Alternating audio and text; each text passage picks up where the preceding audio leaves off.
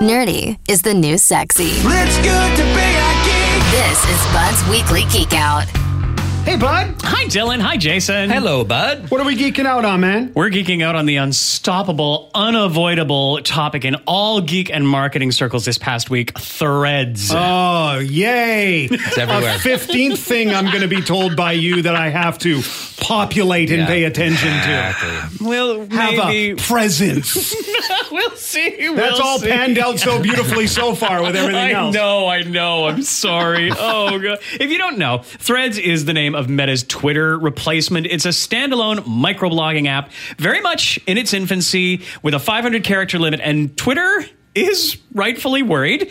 Twitter has been around since 2006 with a user base of about 450 million people. Oh, right. We talked a couple weeks ago about Twitter and why they weren't necessarily included in the Bill C-18 conversation about cutting off news in Canada. Yeah. I speculated that it was because Twitter is small in comparison to the big boys. Right. I have the numbers in front of me now. So Twitter, 450 million. Facebook, just shy of 3 billion. Wow. And Instagram just shy of 2.5 billion. What? Really? I didn't realize Instagram had grown that. Instagram is a massive growing concern. So Yeah. Meta's like, we burn money for heat. Yes, that is exactly what they do. That's why we don't care what happens with Threads. No. Well, but that's the thing. Last Wednesday, when Instagram users were invited to transfer their bio and context to Threads in a fairly easy sign-up process, that greased the wheels for a 0 to 30 million user launch in the first 24 hours. And after the weekend, they'd racked up over 110 million signups. And it hasn't even launched in the EU yet. So that's almost a quarter of what Twitter has in 5 days. Wow. And this was very much a story of timing. Like, besides any of the other controversy with Twitter in the recent months, news dropped early last week that Twitter was limiting the amount of tweets that users could see in a given day based on whether they were logged out or logged in or paying for their subscription service. Now, Twitter said this was a temporary measure to address other sites scraping its data, which is completely plausible. But Zuck took the opportunity when the rage was at its highest and launched Threads early to capitalize on it being a more friendly microblogging site, and it seems to have worked.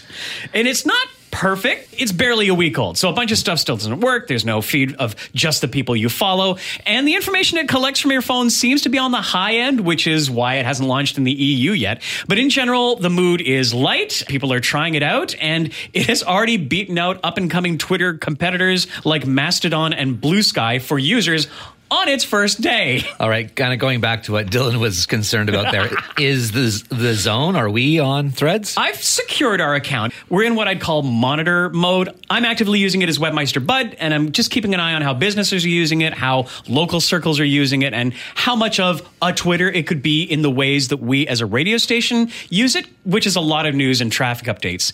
As of the moment, hashtags don't work, so YYJ traffic isn't going to be much help. But the head of Instagram, Adam Mosseri, says that they're working on that, along with improving search, maybe messaging, and most importantly, a following feed. Because right now, it's a lot of celebrities and brands and meme accounts which come up when you launch the app, which is honestly, but it's a version 1.0. You can't judge the long-term success on a platform from their literal opening week. There's so much that has to be going on behind the scenes just to keep the thing running at the rate they're growing. You know what's interesting, too? The number one critique, and I'm not making this up, that I've heard about Threads by active internet users is that it's too positive.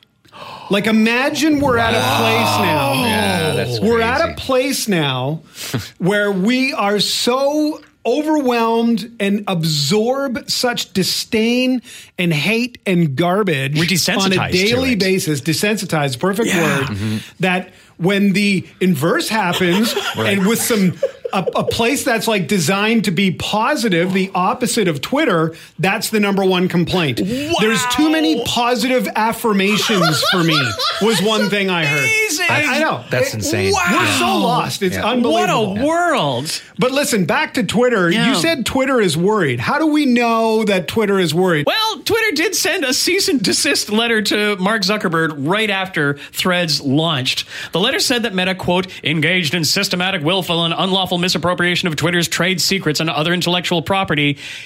by hiring Twitter employees that were recently fired from Twitter. Wow. Meta said, quote, "No one on the Threads engineering team is a former Twitter employee. That's just not a thing."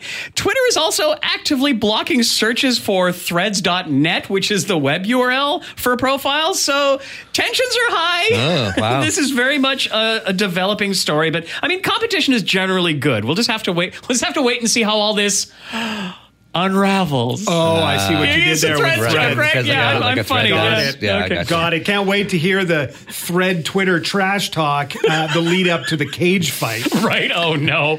If you like, please join the Zone on Threads. Up our thread count. And okay, no. You can read more about its launch, its growth, and its controversies at thezone.fm/geekout. Yes, we want to reach a thread count of fine Turkish linen. Yes. You could say that Threads is so. Oh, we gotta We're stop. literally here all day. Oh, that's unfortunate. right. Thanks so much, bud. Thanks, bud. Bye. Buzz Weekly Geek Out. Sometimes you know it's good to be a geek. Listen every Wednesday on The Morning Zone for more news from the world of techie type stuff.